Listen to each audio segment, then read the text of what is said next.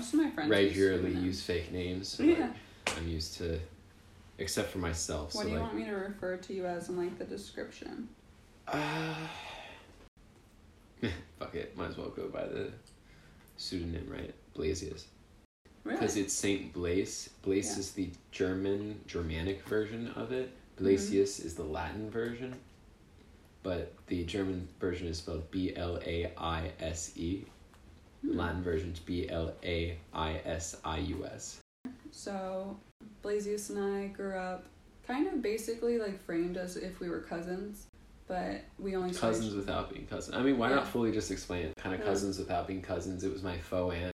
I'd go see her enough that like I ended up seeing you guys. I knew your family. Yeah, and we've known each other pretty much our whole lives. Our parents really know each other, and his mom worked with my aunt at their jobs through the military, basically. Yeah. And so you got the childhood that was traveling all over and living all over the world, basically, since you were born in Singapore. And like lived in Belgium. Yeah. Yeah.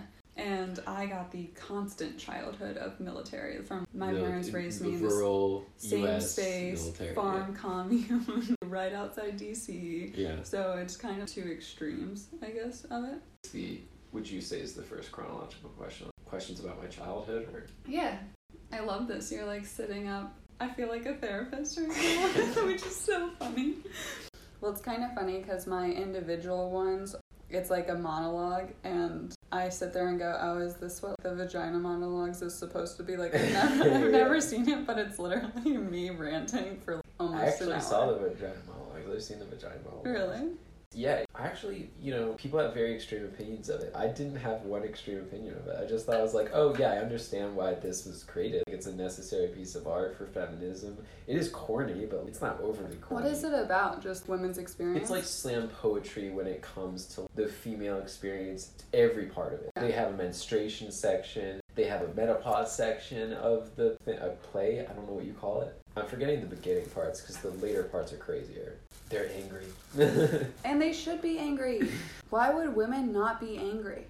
Why would men not be angry? Yeah. People laugh at the idea of a male feminist. It's so stupid, and it's literally because of the name. It's literally just because men feel like saying you align with feminine. Like femininity is, it's like pro-women, and I'm like, God, like we really need to work on the marketing of liberal policies. Because if they were framed in a way that was about rationality and reasonable and logic, people would be like, oh, I actually do agree with this. But they're framed in such a stance that people are naturally scared to be a part of it. Yeah. Which freaking infuriating. Well, I can't tell you, I even heard this from my own sister, but she's not the only one who said this to me, who says, I'm not a feminist, I'm an egalitarian. Those are... Same thing. Yeah, those are not... Same thing. Feminism is under the umbrella of egalitarianism. They're the same things. What are you talking about? Feminism, the only reason that the title exists to differentiate it from egalitarianism is the fact that a lot of societies live under patriarchy. So the focus is feminine. It doesn't even necessarily mean women. It just means having more perceivably feminine attributes to a society. Yeah. So I always like to talk about chimpanzees and bonobos, which are two of I know. our... I know all about what you're about to spew into. That makes me so happy. Is it the, I'm gonna make sure I have this right before I just go ahead and be like, yeah, we know what we're talking about. It's the monkeys that cure stuff through sex, and then the monkeys that cure stuff through violence. Yeah. Okay, yeah. And chimpanzees, just to, give a brief summary for everyone who doesn't know, chimpanzees are male-dominated, patriarchal groups. They patrol the territory. They are very violent and aggressive. They literally rip limbs from each other. Chimpanzees that you see in zoos, there's a lot of behavioral intelligence that goes into keeping them happy because they will literally just murder each other. They have murder rates very similar to human societies in hunter-gatherer eras. Yeah. And bonobos grew up on the other side of the Congo River in an area that had less competition. They're female-dominated. They're incredibly loving, and they solve problems through sexuality, and it's very sensual, almost. A loving society. They kind of center them around their babies a little bit. And even though females are weaker physically, if there's an aggressive male, all of the females gang up on the male And fuck it. And basically prevent it from being a problem. Yeah.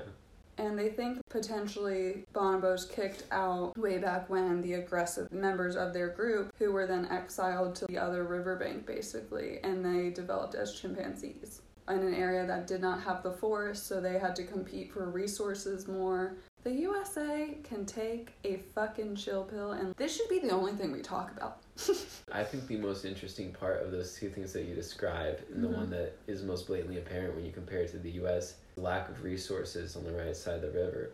Arguably, would chimpanzees be as aggressive if they had the resources they need and they didn't feel the need to compete territorially? You can link that with how we live in a statist world. It's changing. People think we're going more towards... There's a word for global cooperation that much more encompasses... I don't remember what it's called right now.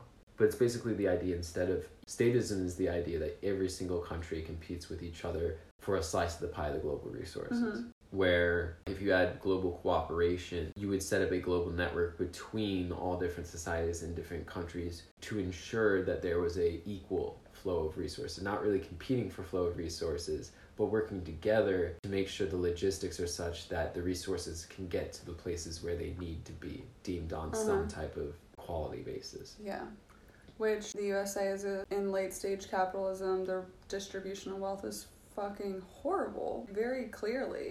We barely break the top 50 for like economic gender equality, and people just live in this perpetuated narrative because of the indoctrination that we get from when we're children, that the USA is the best. It's like, God bless America. So both of us are atheists as well, and I try and be cognizant when I frame religion to know that like not everyone feels that way, but I think religion has been misused horribly throughout centuries of the human timeline, undeniably, to justify violence and judgment towards others, which most religions are literally centered around the idea that they're not supposed to judge others. Okay, so if that's the premise, how do so many of you constantly do it? Yeah. Why? I don't remember where I was talking to you about this yesterday, who I was talking to this about, but it's the reason that I'm atheist. It didn't come, like a lot of people assume because I went to Catholic school when I was young, it was some rebellion phase and that I got angry. I was never, ever into any of... They made me go to those schools because they thought I wouldn't get into drugs. Jokes on them. But like, I went there and I was never into that stuff. Yeah. I did think the idea of Jesus was cool because how selfless he was and how he was just willing to go hang out with the people that society hated the most. I thought that was the cool aspect of Jesus, and it's the part that society hates the most, actually, his followers, supposedly. Modern society. You know, I think you're the one who was like, yeah, Jesus is like... Middle Eastern socialist. Yeah. Jesus was literally a Middle Eastern socialist. If you read the New Testament, I don't know, maybe some people had different takeaways, but the way I read it is you should give any amount of excess that you have to the poor. That's a pretty socialistic idea. And that instead of further marginalizing the marginalized, that we go and we hang out with the lepers. We go hang out with the prostitutes. We wash the feet of the prostitutes and of the tax collectors. That's the only thing I cared about. And that's the only thing that the whole rest of the world didn't seem to give a shit about. I've actually been debating whether I should go back and read the Bible cover to cover, and I'm like... It's a great book. Like, I'm not gonna lie, it's so... Especially Revelations, that's the fun one, but... Well, I like spirituality. I like to study it, and I like to know what people's mindsets are. So I've mentally blocked out my private school Christian upbringing, and some of it literally makes me think, do I have repressed childhood memories that I am protecting myself from, in a way? But then the other part of me is like, well, I don't know, because I remember breaking my foot and my teacher not letting me call my mom. You know, yeah. Maybe... Did they ever do that thing where they give you rice for some reason? No, but I was an angel for every Christmas play. My little white blonde hair at the time. Yeah. And of course I was the perfect angel child. Hitler's Street. Yeah, I'm German too, and I have the most generic ass German last name. It's basically Smith for Germans. That's like the last name for Germans. Oh, and I'm blonde with blue-green eyes. Not great. Yeah. Which it's kind of funny because a lot of people also fetishize it though. And especially as I've gotten older, I have recognized which men, especially in my life, have fetishized the fact that I was blonde. And and I don't know if they recognize it necessarily, but there is a certain indoctrination. Like, my brother was a baseball player growing up, and he won a national championship in college. Baseball is the most misogynistic fucking fan base of all sports. Dude, I think baseball's so fucking boring. It is. But every single one of those baseball wives and girlfriends, blonde, skinny. Probably because it's, I mean, honestly, it's all, well, not on the professional level, Midwest. It's not a super white sport, but like, well, it is pretty white. In the high school level, well, I played baseball when I was in middle school and high school, and both times it was super white. But then you look at the professionals, and you have like Andrew Rodriguez, and it's a good mix in the professionals. Yeah, but it's a much better mix for sure, but it's very... Well, because they gotta have the best no matter what. It's very frustrating because not many people actually get that perspective. Like, they only see the fan bases that they played in, and most of them only play through high school, if they're lucky. And then we idolize sports so much in the USA. It's so fucking stupid. Yeah, it's annoying. I'm such in the minority, and I have to keep my mouth shut because I'm a dude, and the two things dudes like to talk about are like sports and sports stats. All right, that's the two things I like to do. I'm so good at them, but I don't give a shit about professional athletes. To me, that's saying that you literally had so many other people who took care of everything else that was more important in life, so that all you had to focus on was a game. Yeah. Was a game. And at the end of the day, it's great to provide something for people to rally around. So I like that aspect of it. I like the unification and fan bases and stuff, but it's literally just another way for the USA to justify that somehow we're the greatest because we're outperforming through sport. That's my issue with the Olympics. Is I don't give a shit how many gold medals we have when we have horrible human rights issues in every community that's not incredibly wealthy. Honestly, I never thought of it because you've mentioned this before, and I didn't think just until now. Because in my mind, the most powerful thing to change that dynamic would be for it to be the Olympians themselves to say, like, hey, what about what's going on back home? Yeah. As soon as you win that medal, they hand you the mic, like, hey, now that I have a platform here in front of the world, let's talk about what's going on in my country right now. So many of them, though, don't feel like they can do that until they're... Well, there's probably stuff written into the stuff they have to sign to be a part of it that says, like, we'll sue the shit out of you. They're also not representing themselves. They're representing their country, they're representing their team, they're representing a fan base. And so one of my friends actually wrestles for Israel. Or not like a friend, I met him through the internet and we've had enough conversations, I think I can call him a friend. But he wrestles for Israel. During all of the current things going on with Israel versus Palestine, I've asked him a lot of information about it, because I value his opinion. I know he represents that country even though he has only ever lived in the US. Other teams won't wrestle him. Like Iran and different teams in the Middle East won't wrestle him because that means acknowledging the validity of Israel as a state. And it's, to him, he takes it as like the wrestlers want to do it, but the governments won't. And I said, yeah, but that's valid. Even though they are individuals, they are representing their country when they're wrestling you on a world stage. Yeah. I mean, if I were in their position, I wouldn't. Yeah. I wouldn't personally, and for my country. Yeah. I don't know. I feel like if you were to do that, you kind of are... He tried to say... You're giving validity to what they're doing in their country right now. Well, he also tried to be like, I try to be apolitical, and I said, I think that's inappropriate. Just who you are is political. Who you're choosing to represent on a global stage. And he is the one who actually shared the books on The Genius of Dogs and Survival of the Friendliest, which are both two books by professors at Duke, which is where he went to school. They're about behavioral intelligence kind of related to animals. And that's how I got in touch with bonobos and chimpanzees, actually, because it covers it. They're great books. Highly recommend them. And I said, you are the exact type of person that should be representing Israel because you care about that stuff. You do care about global cooperation, but he doesn't feel like he can speak on things until he achieves X, Y, and Z. Going from that, like even the women who won a World Cup, the women's soccer team. Yeah. They spoke out about pride and the Black Lives Matter movement. Yeah. And they still got backlash. And they got backlash and were told to stay in their lane. And at what point is the goal the influence? I feel like everyone who stands up and says something gets that, though. I do. And I think that really we just need, regardless of that happening, we just need more and more people to be willing to do it. Yeah. You gain my respect so hard when you risk. They took risks to do that. They knew what they were risking. And you have so much respect for me because, like, you put your skin in the game. You really did. Well, you want to know the funny thing is, like, I have talked openly about my biological dad being a narcissist. When Obama came to UNC, he told me not to go see him because he didn't deserve to be president, basically, because he had only had so many terms of Congress or whatever, and he got it basically because he was black. Whatever justifies your racism. Yeah, whatever, like, bullshit justification that was such military alpha male rhetoric. And at the time, I was 18, so I was still under that I want to listen to my parents thing.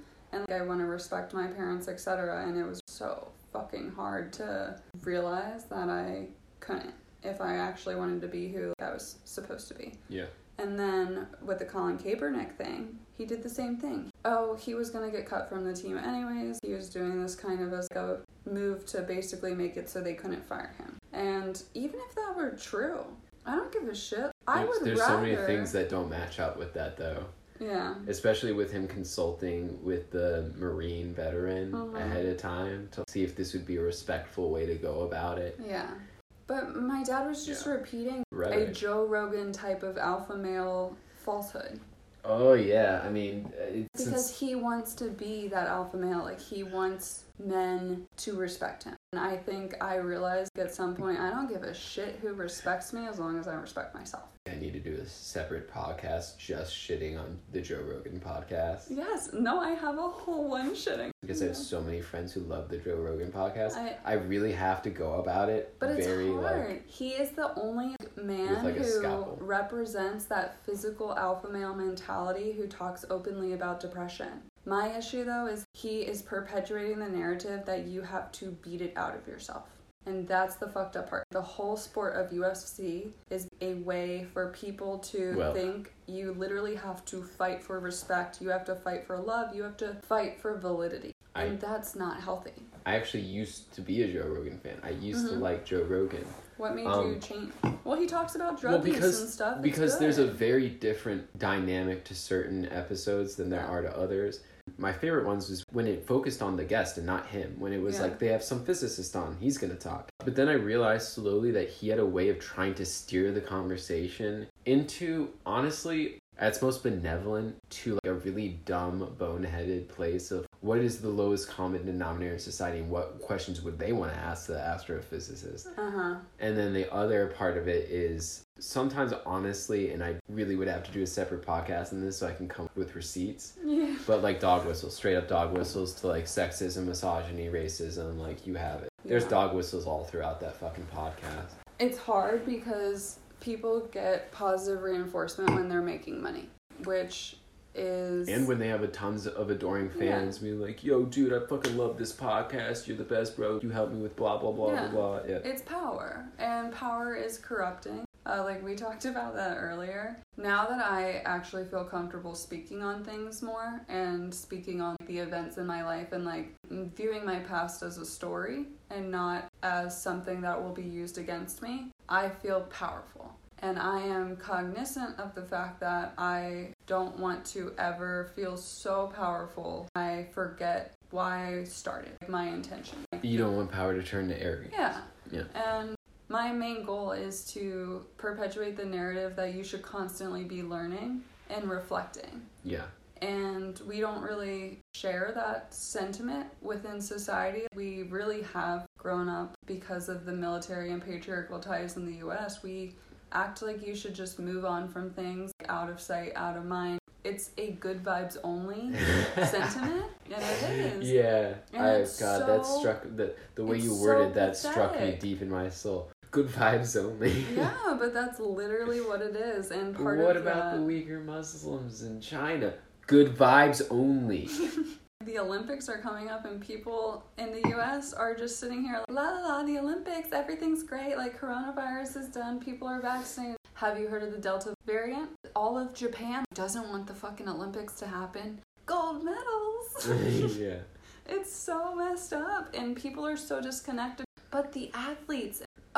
Because we clearly don't give a shit about Japanese health. That was very clear when we dropped an atomic bomb on them. We have to frame things in ways that people care about in the US. So, like dogs, you could sit there and be like, you could sit there. They care more about dogs than they do humans. Yes. Well, they almost made the Shiba Inu extinct because of the aftermath of World War II, and Americans would sit there. That is so tragic. They are so cute and fluffy and such a wonderful light. Oh, and also in the aftermath of World War II, Japan's elders volunteered for radioactive cleanup to expose themselves instead of their youth, and that would never happen in the USA. Never. Americans wouldn't care about that information. They would care about the dogs. Dogs are related to anti-communist propaganda. We have been said to have dropped 50,000 dogs as biological weapons that were rabid during the Korean War. And China's number one issue, one of their main public health issues, is rabies right now. Huh. That is traced back to the Korean War, and we talked about how the Cold War never ended. And it is very clear to me, and someone who's grown up outside Washington, D.C. and always had military family ties, to be aware of that stuff. And it's shocking, purely shocking, how many Americans just choose to live in that blissful ignorance. By the way, should we set up some ethos when we talk about the military stuff? The fact that your dad has a military background? Because at some point I feel like there's people who might listen to this who might be like, this sounds like conspiracy theory. Yeah. Oh, I talked... You know, your I dad have worked... gone into a full dive. So I introduced my podcast in general. I did, don't laugh, but I did a 3-part segment called Was I Almost Ghislaine Maxwell? Wait, nah. About the way I was meant to be kept pure and innocent. Even when I was 18, my Aunt Mary tried to set me up to escort a 26-year-old Australian diplomat's son around DC. She didn't think anything of it, and I was so thrown off. What the fuck do I have in common with an Australian diplomat's 26-year-old son? Why would he even want an 18-year-old to show him around DC? I've gone, what, do I take out the things that I went on public school field trips? Just take him random places that no one would ever want to go to. Here's the McDonald's and here's the bus station. Oh, right over there is where people inject heroin. You want to do heroin? You want to try some of our American he's from crack? Australia, so they have a lot of venomous shit over there. Maybe he wouldn't be deterred. Oh yeah, we have kangaroos that do that. Yeah, they have scary animals there. Yeah, they've also, I think peyote naturally grows in Australia too. What is peyote? Am I gonna sound like an idiot? It's like a very intense psychedelic. I've never done it, but obviously I've been in circles of people who talked about doing it. It's like a 2-3 day trip. It's 2-3 days? It depends how much you take, obviously. Dosage always matters, but that's when you go on the spiritual journey with the shaman and everything. Oh, yeah. So apart from weed, I've only ever done shrooms once. Great experience. Actually, I'll go into my shroom trip story because you'll appreciate it. So, me and my best friend at the time, who actually had, in hindsight, she had previously sexually assaulted me, which is not a part of the story now, but it does kind of get relevant because at one point we went inside and she went into her bedroom and I got really freaked out, being inside with her, and had to call a friend because I was having a slightly bad experience at that moment in the trip, and now in hindsight, was I freaked out because of her? Well, let's tackle this chronologically. Let's go from the beginning of the, where were you at when you dropped? I was in Chapel Hill. I had not been living in Chapel Hill, but I was house sitting for a week and a half for a family that I had babysat for probably 3-4 years at that point. Okay. I had graduated from my grad school and it was in the summer after, so wasn't working at the time. I was studying for the MCAT. Didn't really know what I wanted to do, but knew I didn't want to fucking work. Yeah. And I had visited Chapel Hill for a week for this guy I was kind of dating at the time, / dated on and off for 8 years. Finally called it quits a few years ago, thank God. I couldn't share anything about myself with him. What do you mean? He wasn't receptive? No, he was a communications major and was very receptive. He wanted me to open up and I just couldn't mentally. Okay. And I think part of it was I was scared of the judgment at the time, and that's actually what my writing has been really good for, is because I am now able to vocalize it in a way that I'm not scared of sharing that with people. I know that awesome. Whoever's like meant to stay. I'm a big proponent of just speaking the truth, being who you are. Feels good. But I got a little derailed from my shroom trip story. I stayed with my best friend at the time, who, even though she had abused me, I kind of ignored it because it was for convenience. Honestly. Yeah, for convenience. Like, I needed her friendship at the time. When we tripped, we were at her house in Chapel Hill. We were just kind of laying in the grass for a long time, looking up at the trees, because I fucking love trees. That's my favorite part about anything. And I really like Lord of the Rings because of the Entwives, so I paint trees a lot and stuff. We can have a whole separate podcast about the Lord of the Rings. Yeah, I love it. I am a fucking nerd. I actually did a whole episode on Lord of the Rings, The Fellowship. I took it from a feminist stance. I said, none of this shit would have happened without women. Arwen literally saved Frodo so many fucking times. Yeah, she's on. If you go back and read the books of Silmarillion and everything, that kind of gives you a preface to all that thing. She's the most powerful being in that entire world. She pretty much controls everything. Which is kind of funny. So I'm moving to Atlanta, and I don't like to say it's for a guy, but it's for the possibility of love in a lot of ways. In addition to But for a specific person, or just the possibility of love in Atlanta? No, like for a specific person. Yeah, so I call him Strider in my blog, and I say it's because he's not Aragorn yet. He's You fucking nerd. I know, but he's such a nerd too, so it's great. It matches up. Okay, and I called him that because he had actually responded to an Instagram story of mine where I said Aragorn was perfect symbol of non-toxic masculinity. Yeah, okay. And he was like, is this not me? And I was like, what the fuck? How are you Aragorn? In hindsight, he's actually good, but he couldn't communicate with me in the way that he needed. He's getting there. But the fact that that's why he's Strider. Yeah, he's not Aragorn. The fact that he thinks he's Aragorn makes me think that he thinks I'm Arwen or an elf, which I love. Fuck yeah. That is the best compliment anyone could give me. Some ethereal, mystical being that just saves everything and is just full of enlightenment. Nobody has ever called me that in my whole life. I want to be, like, if we're talking everyone wants Lord of the be. Ring characters, I want to be, well, let's be real. My ego wants me to be Gandalf, but realistically, who I actually think I am, I think I'm either Merry or Pippin. But you I think I'm the Hobbit that's like food obsessed and doesn't really give a shit about the general plot line, but just happens to end up being significant. Like, you also self-identify as a Morty though, so that matches. One thing you'll ever learn about me, it's something that I have said multiple times, and it goes very counterintuitive to U.S. culture, very counterintuitive to what you see even in the younger generation within Gen Z. Like, I'm the main character. Yeah. I always thought in order to be a good person, you never view yourself as the main character. You're always the supporting actor. Oh, interesting. You're always the person who builds other people up to be the person that they need to be. And it doesn't necessarily, and people think like that comes at the detriment of yours, but I don't think it is. I think it means that you've already accepted who you are. And who you are is the person who builds up other people. I think the supporting role is almost always the more stable and wise one that's guiding the main character. Oh, it's 100%. Which worries me because I don't think anyone has ever viewed me as not a main character. No. Which is fair. I want to be the Gandalf. That's great though. One of the first people who actually let me know that they read my blog was a guy I had just met on Bumble. And I hope he still reads it because some of my worst dates were on Bumble. I know. Some of my best dates were surprisingly what? Facebook dating. I don't know why. Really? Yeah, that worked out for me. Interesting. Actually. Aw, that's so nice. No, it's not. But it worked out, so. He actually told me some people are writers and then the majority of people are readers or listeners. And, it is rare to be a leader.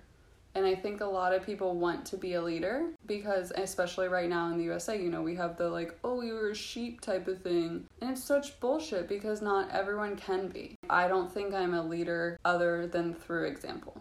I don't try to purposefully lead because... And even leaders, though, the thing that I think people get twisted is even leaders have people they follow. Yeah, it's like every person is the culmination of their experiences. And in some way, shape, or form, those have been influenced by any number of people. outside of themselves. But when we read a story, we usually read it from one person's perspective. So I took this long-ass character quiz that had 56 different personality, different types, and it matches... Like a Briggs-Myers, but more intense. Yes, but it matches you up with characters from every different universe, basically. And I got like a 91% Arya. That was my closest match, which is pretty spot on. That's pretty badass. And I'm not gonna lie, badass. I kind of wish that's what I would get. Dude, I was so flattered. I love her character so much. I was so flattered, and I said, and actually, I was a huge critic of Game of Thrones. There was parts I had problems with, but fucking Arya's character was the projection. I loved it, and it was so flattering because I'd always identified with it, and any of Arya's actions alone probably would have been off-putting. But because you knew her backstory, it was easy to like her. Yeah. And I think it's important to remember it is easy to like and understand and know people when you have access to their backstories. But the realities of life is you don't. You don't. Yeah. And it's pretty difficult to remind yourself of that in those moments when you're being affected by other people without the backstory, which I think has helped me just with relationships and stuff because I strive to understand now. Yeah. To get back on track to my shroom story, I loved it. But I was like about 5 hours into a 10-hour trip. Great trip so far. I had never done shrooms, obviously. Didn't really know what to expect, but I love feeling all of the grass, looking at the trees moving, and it was great when we were outside. It was sunny. It was just beautiful day in Chapel Hill. That's exactly what shrooms are made Perfect, for. yeah. And then we went inside. I got a text message from the mom that I was babysitting for, or house sitting. And I had house sat for her plenty of other times. And she messages me, and it was the 21st of August. She was supposed to come home on the 22nd. She says, hey, change of plans. We decided to come home today. We're about an hour away. I was at my friend's house. All of my belongings were at her house. I had left for the day, completely planned to be at my friend's house all day. Mind you, I was about halfway through what would turn out to be a 12-hour trip. And I mentally, and I think this is a good testament to who I am actually, I sat there and went through all of my options mentally. And I said, the only thing that can salvage this is if I'm honest. So I texted a mom whose children I babysit. And I said, you told me that you were coming home on the 22nd. So on the 21st, which is today, I decided with a friend who she knew the friend at the time, she had also had her babysit. I said, I decided I was going to do shrooms. So that's currently going on. I have your house key with me. I cannot see you, but I can leave it somewhere for you to pick up. And my friend who I was with was like, let's call an Uber and send the key in the Uber back to the house. And I was like, what the fuck is wrong with you? No, at least you were with it enough to realize, what? No. I was like, that's a horrible idea. The Uber driver would probably break into the fucking house. No, that's a terrible idea. English ended up coming, picking up the key from the mailbox, just going on. And she messaged me back because I really helped her children through a very nasty divorce. Her husband went off his bipolar medication and was very aggressive towards her. And I took her kids to see Inside Out so that they would... Oh, that's a good movie. They would learn about processing emotions a little better. And I was basically their regular support when everything else was changing for them. Yeah.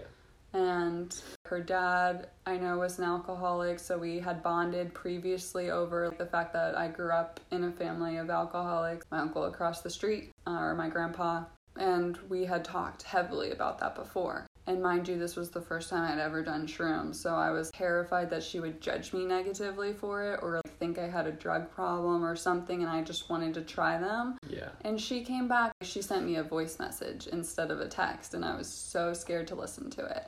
But she was like, haha, I'm so sorry to interrupt you. I hope you're having the best time. Just let me know where I can get it. She's done shrooms before. You think so? Nobody is that nice unless they've done shrooms before, because they understand, even if you are pissed at them, they're in the middle of a trip right now. Yeah. It's not productive. Be mad at them now. Make sure they have a good experience and a good trip, because like a bad trip can be really, really, really detrimental to your long-term Well, I sat health, there when I was weighing the options of what to do. How do I stop myself from propelling down a sea of blackness, basically? Honesty. And at the end of the day, I think I've always been the type of person where I will account for my behavior. That is what I value above all. Do whatever the fuck you want, but be aware of it. Think about the way it affects others before you do it. It's a very healthy way to live. Yeah. Mentally. Yeah, and I think not everyone is okay with sharing that. Not everyone is okay with why they choose to do the things they do. And I can't promise other people would change, but I like to lead by example. So I try to set that example and just be okay with that. Whether it's good or bad. It's not like I haven't done shitty things. Like I was basically raised like a militant dictator. You were raised with like Machiavellian principles. Yeah, that's actually a good point. Since I'm an ENTJ, I like every single guy I've been into has been an INTJ, or not every guy, but some variation of that. There's always a little bit of variation. The two that I've really considered having a life with are both very similar to that, and I looked it up online, and it was like INTJs and ENTJs are the Machiavellian power couple, and I was like, ooh, like the temptation. Hold on a second though. Is that pretty much wrap up your shrooms? Yes. And then I would like to share with you mine. I actually think it's interesting, like what you said earlier about how drug use has made you be okay with being out of control. I think since I started smoking weed and since I, did shrooms the one time, I am much better at it. It is easier for me to set aside what I need and be okay with others being in control or needing to take the lead, etc. And I really like that aspect of growth. I don't know, I always viewed it as a challenge too, because all it does is it puts you in a wholly different mindset than you're ever used to. Mm-hmm. And if you notice, I don't know if it's tolerance or if it's just mentality, there are some people who can smoke and seem almost not affected by it at all. Uh-huh. Which is both a blessing and a curse. Mm-hmm. Because like you can smoke inordinate amounts of like weed and oil and still have intellectual conversation, but also you can't have the same enjoyment as those people like sausage party, bro. Yeah. Yeah, you can't. But anyway, let's delve into, since I brought this out specifically because I was going to delve into my shroom story of the first time. The first time I did acid is actually a much more interesting story. Tell both of them. No, I won't tell the shrooms one. So I had attempted to get acid in the past. One time I got just a regular acid, comes on tab. I've never done acid, but yeah. It comes on tab. They just sold me pieces of paper with fucking nothing on them. Oh. Like, I didn't pay a lot of money. It was acid is typically like $10, $15 a tab. So like the EDC thing is huge in Florida, so a lot of people do acid. Oh yeah, I mean it's huge in Delaware too, actually. Oh yeah, because of Firefly. Exactly. I shared these similar stories with a coworker when I worked at Grottos, who was like 3 years younger than me. Mm-hmm. And then when she got back from Firefly, she was like, I had sex on acid, and I was like, no, I feel like I'm such a bad influence. I feel like Okay, but sorry, I didn't mean to stop you, but that's my goals, is to do shrooms again and do acid again and do them potentially with Strider, because he's done a shit ton of drugs. He used to get stuff from the black market and dark web type shit. Oh, no, not that stuff. Yeah. And that's how you end up doing research codes. Yeah, well, so he was in the same fraternity as a guy that I had fucked like one time who cooked his own DMT before we fucked. Oh, wait. I'm a biochemist. Since we're the pseudonym we were going to use first. But no, I was just making sure I hadn't used my name yet. Oh, yeah, no. But my sister used to cook DMT. Really? And right before my last surgery, she cooked me a huge batch of DMT. Oh. And actually it was a really shitty situation because it was supposed to be all for me, and then everyone I was with kind of give me, and I ended up with like the littlest amount of everyone. You should go back to your acid story though. Okay, let's see. Where do we start here?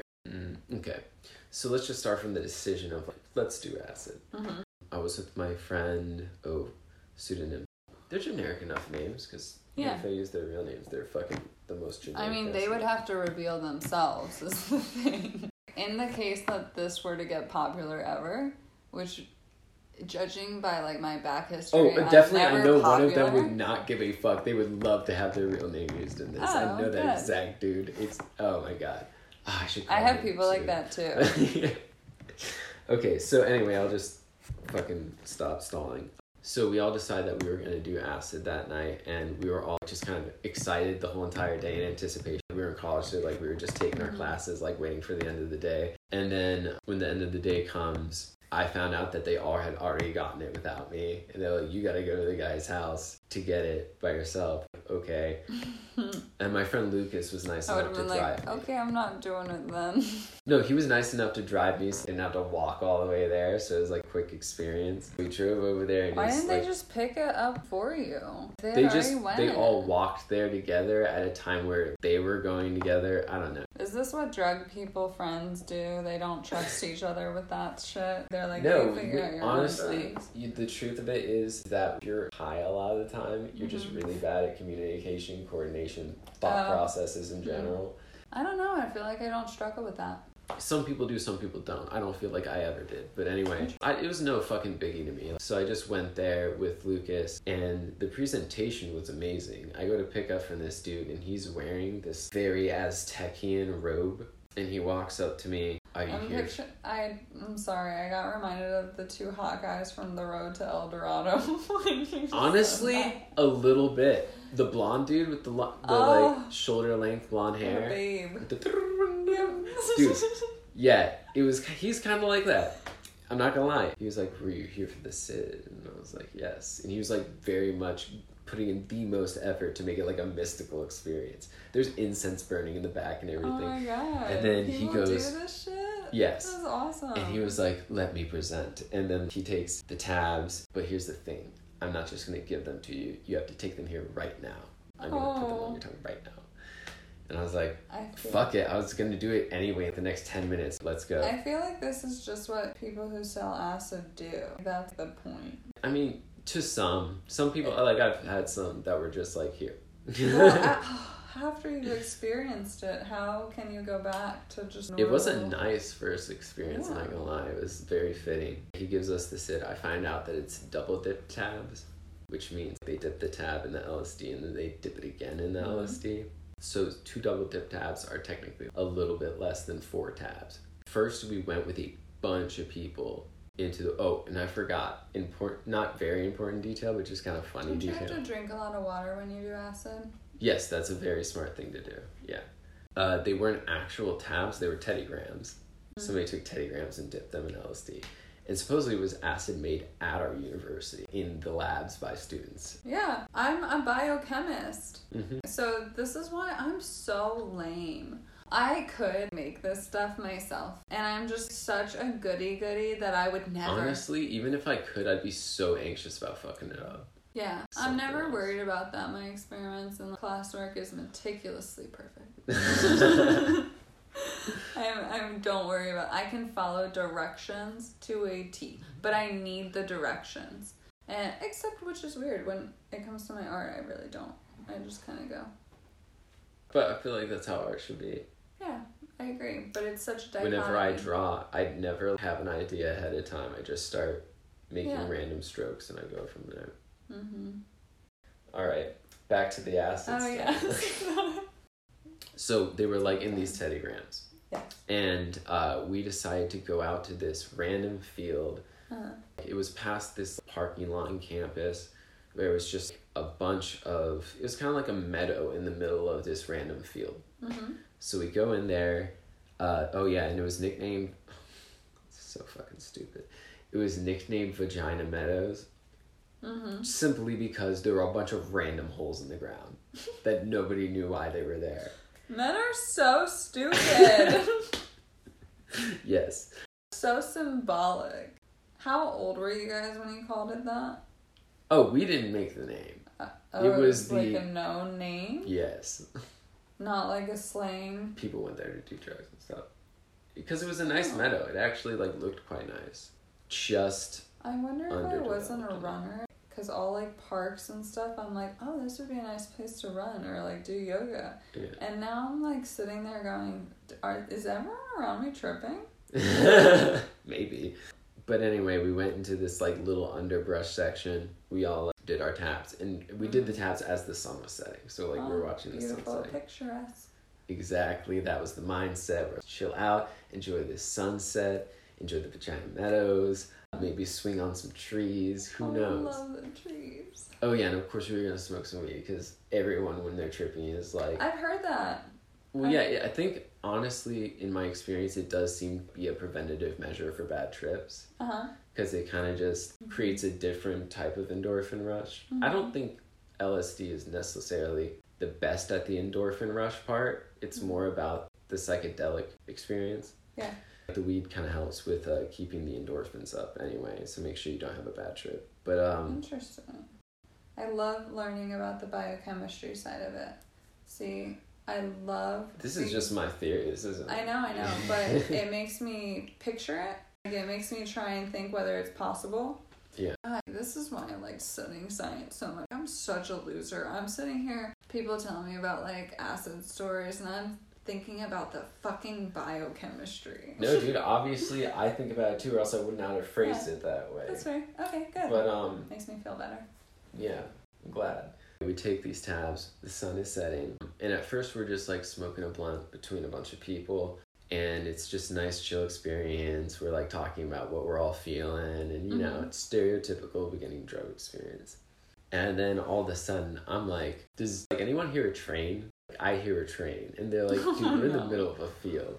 Yeah, but there's definitely like some sound you hear right now. Nope. And so I was like, all right, auditory hallucinations. But I was rolling with it because I was like, I'm tripping, so like that's to be expected. Yeah. So I like... You're like ration logic. It wasn't scary. It just kind of just sounded like I was next to a subway. Have you ever Googled it or anything? What to expect when you're doing acid, or was it... Oh, yeah, I did research ahead of time, yeah. Do you not worry that you're going to trigger some kind of... Schizophrenia? Like No, CIA search. And oh, no, you'll be followed? Like, you're going to be on a government database. I'm sure that I'm on one for this blog. I mean, dude, the illusion that you can save yourself from being on one is yeah, that's true. I worked in data, so, like, I know how futile it is Good to point. hide your data. Good point. I data mine. That kind of sounds... Yeah, you do know it does sound nefarious. Market stuff. Yeah, even though it was technically data mining to remove data from data mining sites. Isn't that so weird? I don't even know what, like... I'm going to be honest. Data mining, I don't understand the concept. And I should because... Oh, it's super simple. People keep saying that. No, literally, it's... I can make it super simple because I feel like people try to be pretentious and word it in a way that like sounds like more professional. But what if you say this and then I still don't understand it and then I feel even dumber? Oh, no. Super simple. Okay, so think about it this way.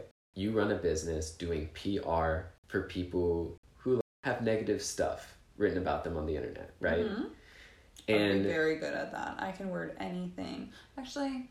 My powers only work the opposite way. I can only word positive things negatively.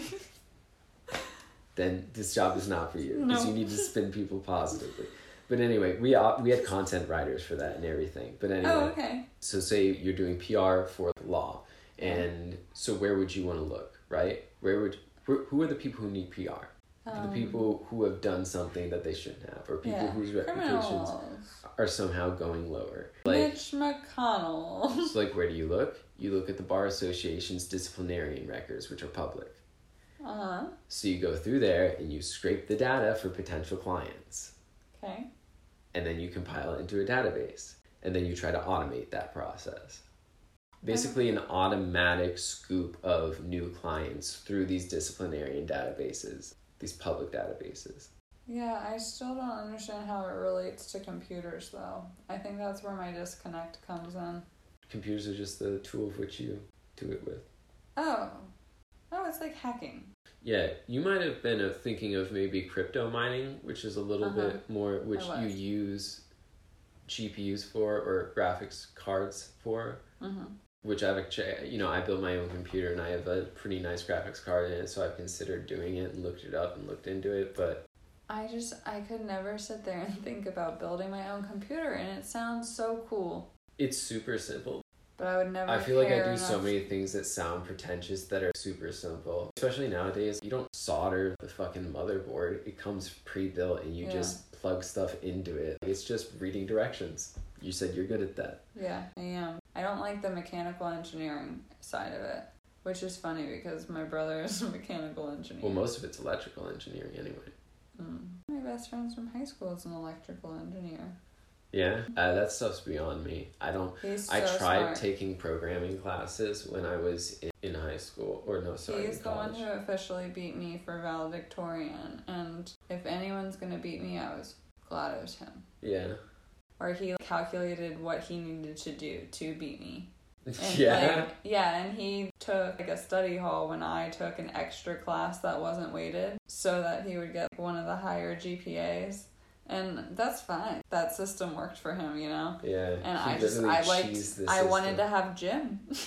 I just wanted to work out in the middle of the day, even though I went to 3 practices after school. Actually, it's insane. Oh my god, I'm getting so deflected from this fucking acid story. Oh yeah. Anyway. All right. We get derailed about everything. So, I'm hearing these subway noises. Mm-hmm. I'm in Vagina Meadows. And that's where we're hanging out just for the beginning. Mm-hmm. So after we're there for a while, I had subway noises. Somebody else starts to have like a little bit of auditory hallucinations. And when you're tripping, you have like trip sympathy. So he's like, oh yeah, I think I hear subway too. Can I get that again? Yeah. I think I hear like a subway train too. All right. The whole point of a trip is to go somewhere. It's a trip. You go on a trip.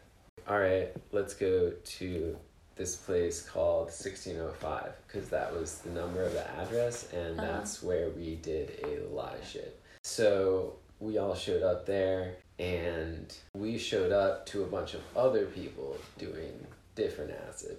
Did you know them? Yeah. It was a house that we pretty much all lived in. Not really. We all had our own places, but we would all like crash there all the time. W walks up with a vial of acid. Not even something dipped in it, like the actual liquid acid. And he's been putting it in an eyedropper. What do they do with it after they use it? Well, it typically just gets dipped until it's gone into these pieces of sheet paper, typically, or, Teddy Grahams sometimes. And he was taking an eyedropper and dropping it directly into people's eyes, which, I mean, I think that's... I'm not sure how quickly it absorbs through your eyes, but I imagine insanely quickly. I think it goes right into your brain. God, that explains so much. And also because he had been administering liquid acid, he had been getting acid all over his fingers, and acid will just absorb through the skin. Yeah. Which, it's a great time to point out that the skin is the largest organ on your body. It is. And is responsible for most of the chemical absorption throughout the day. Yes. Kids, if you ever do acid, if you put it on your stomach, you can put it on your skin and not bathe in it. Bathe in it. Enjoy yourself. No. Anyway, so we show up here and everyone's already having a good time. And so we sit there and chillax for a while. I think we jammed out to we really were into Queen at the time. So I loved the new movies. Yeah. Oh my god. Yeah, I cried on the airplane watching that. We all did kind of a sing along to Bohemian Rhapsody and my brother actually performed that at the talent show in high school. That's wait. He was a crowd for the chorus that's like the Mamma Mia, Mamma Mia. Yeah. They dressed all in black and they had flashlights over their faces. That's awesome. Yeah, and they had the whole rock band on the stage with them who performed the main scene and stuff. It was so good. That's awesome. That sounds so cool. I know. We ended up doing that. And then at some point, one of my favorite friends, who I will also use a pseudonym for, S comes in, and S was of course tripping because at that time S was just tripping all the time. And he comes in with his full mohawk all the way up. At that time it was dyed hot pink. Is this the mohawk guy whose mohawk got hit? Yes. And he walks in with a camo jacket on. He just claps his hands, and of course that gets everyone's attention immediately because when you're tripping, you're hypersensitive to noise. So he just claps his hands. Wow, when you have PTSD, you're also hypersensitive to noise. Yeah. What an amazing... Actually, hypersensitivity to noise is very common amongst a lot of autistic kids too, and it's probably an ADHD trait too because there's a lot of overlaps. He says what I just said, on any good trip, you go on a trip. So he's like, but I have something less of a trip and more of a mission. So there's been this church that was around our campus who had been sending this guy who was like a anti-gay preacher to our campus. Uh-huh. And obviously that didn't jive with the majority of us. Yeah, we have a pit preacher at UNC. Yeah. I feel like every people heckle him. It's one. So funny. He's like, I got a proposition for you guys. I think he creates more gays, actually, because this is fucked up. He's so ridiculous that it's very obviously illogical, you know? Yeah, and there were a lot of people, too. You always see videos of... Like QAnon. Yeah. You always see videos, too, when the preacher's on the college campuses and then two dudes kiss in front of them. Uh-huh. Yeah. Was that you? No, I never was bold enough to do that. Yeah. Well, I'm not that type of person either. But I did something else that was less bold but more covert. Uh-huh. And that's where this story is going. Mm-hmm. Because his proposition was that we were going to go over to the church. They had this little lighthouse right in front of the church that they lit up. And we were going to rip it out of the ground and steal that shit. Mm-hmm. And kind of like decorate it in our own way. So we drive over there. You know, we're idiot kids. And we're tripping on acid. And when we get there, okay, so we're going to need, like, obviously someone to go in there and grab it. Someone to stand watch. Stand watch? Yeah. This is something you can get in trouble for, you know? We didn't want to get in trouble. Oh my god, you guys are gonna make yourselves look so much more suspicious. What do you think the fucking cops Don't judge the process, alright? Oh, what a bunch of babies. Anyway, we grab... Oh, you hard or something? Nah. Well... When I say weak ass, you say bitch. We grabbed the lighthouse. Well, I wasn't the one who grabbed the lighthouse. I was standing watch. Uh-huh. They grabbed the lighthouse. We opened up the door. They put the lighthouse in the back seat. Of course, if they put the lighthouse in the back seat, we came in there a packed car. There's no more room in the back seat. So me and S volunteered. Okay, you guys were stealing mailboxes? It wasn't a mailbox. It was a lighthouse. It wasn't a lighthouse mailbox? Because that's what I'm picturing. It was not a mailbox. It was just it was kind of an aesthetic thing. Got it. But they took it and they drive away. And me and S are going to have to just hang out there and wait for them to drive back to pick us up. And walk around the corner. Well, that's what we decided. You know, we had this high-ass conversation. We were tripping on acid. We're not quick processing. I know, but I like to think I wouldn't be that stupid. Oh, boo-hoo. Boo-hoo, I know, honey. It's easy for me to say that, never having done acid. Yeah, let's tweak you for a test run. Let's see if you're still confident. I would never be able to do drugs publicly for the first time ever, you know? Let alone go on a mission, man. I know. And keep in mind, I started this story setting the precedent of 4 tabs. 4 tabs. Oh, yeah, you're right. So let me give you 4 tabs, and then let's see how you act. That's fair. We had the conversation of, we can't just stay here. We can't stay here at the scene of the crime. Like, we need to move somewhere.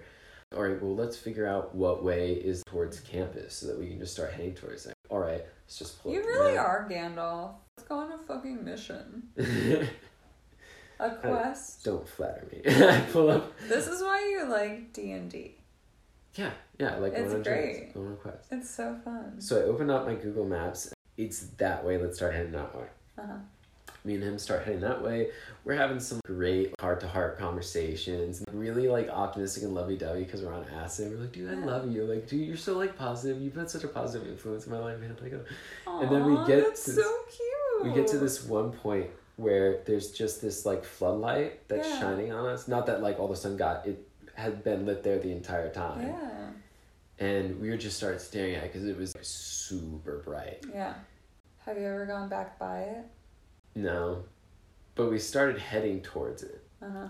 And when we were walking towards it, all of a sudden, we were talking about the fact that we're walking towards it as we're walking towards it. Should we be walking towards this? And I was like, I don't know. Why not? It's an enticing object, and I don't see any reason not to. It's a pretty cool structure. And then I all of a sudden look to my right. And Who would not follow the light, you know? That's what we've been told. Yeah, man. No, but... Seems rational.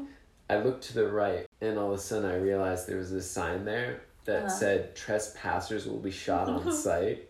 And I just go, S, we gotta get the fuck out of here. Like, pointing to the sign, and we fucking booked it back to the street. And luckily enough, our friends were there, right there. Do you think the sign was real?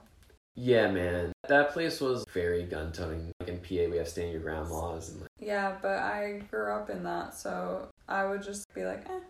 You were tripping, dude. We were a bunch of, like, gruffy-ass looking dude. He had a pink-ass mohawk. We have those signs all over our farm. Because it was, like, I don't think we were in any legitimate fear of being shot. There's a lot of, like, transient people who just walk across the countryside all the fucking time. That's so creepy, though. It is. I feel like that's psychopath territory. It's so creepy. And then The Handmaid's Tale of this season was super creepy because they are basically Amish, and this season starts on the farm. And guess whose neighbors are Amish farmers? Mine. Yes. And guess who sits there and sees groups of 6 women walking across the farms all day? This was weird. I live in, Amish PA. Yeah. They were big Trump supporters because of that fear of freedom of religion. There's a whole nother conversation that could be had about that. But anyway, the end of the story is that we ended up getting picked up back to the place, and then just ended up like partying and drinking the rest of the night and playing this. We used to play this game where we would put speech bubbles on the television screen, and then if any of the characters in the TV show or the movie we were watching happened to line up with the speech bubbles, we had to drink. Ended up passing the lighthouse around a few people, decorating it like rainbow colors because like we're an anti-gay creature, and we ended up. I went through a klepto phase. Just sticking it in the middle of the center of the university just for a while until it got taken off. But did you paint it? Yeah, everyone took part in painting it a little bit. I would have just that was kind of like you always have activities to do when you're tripping. Like we were all painting on everything. We were painting on each other. We were like painting on. Do you make a schedule? No. Not at all. You can't stick to a schedule when you're tripping at all. You just have a bunch of activities that you just randomly go to when you want to. Weird. At least that's the ideal way to do it. You guys don't live life like that daily? Because that's what ADHD is like. I mean, to me, that's the ideal, is to just do shit whenever the fuck you want. But I think that's optimal because we shouldn't be forced to do something in a certain time period when mental health doesn't work on the same time period. If somebody wants you to be productive, they want you to work when you're at the optimal mental health.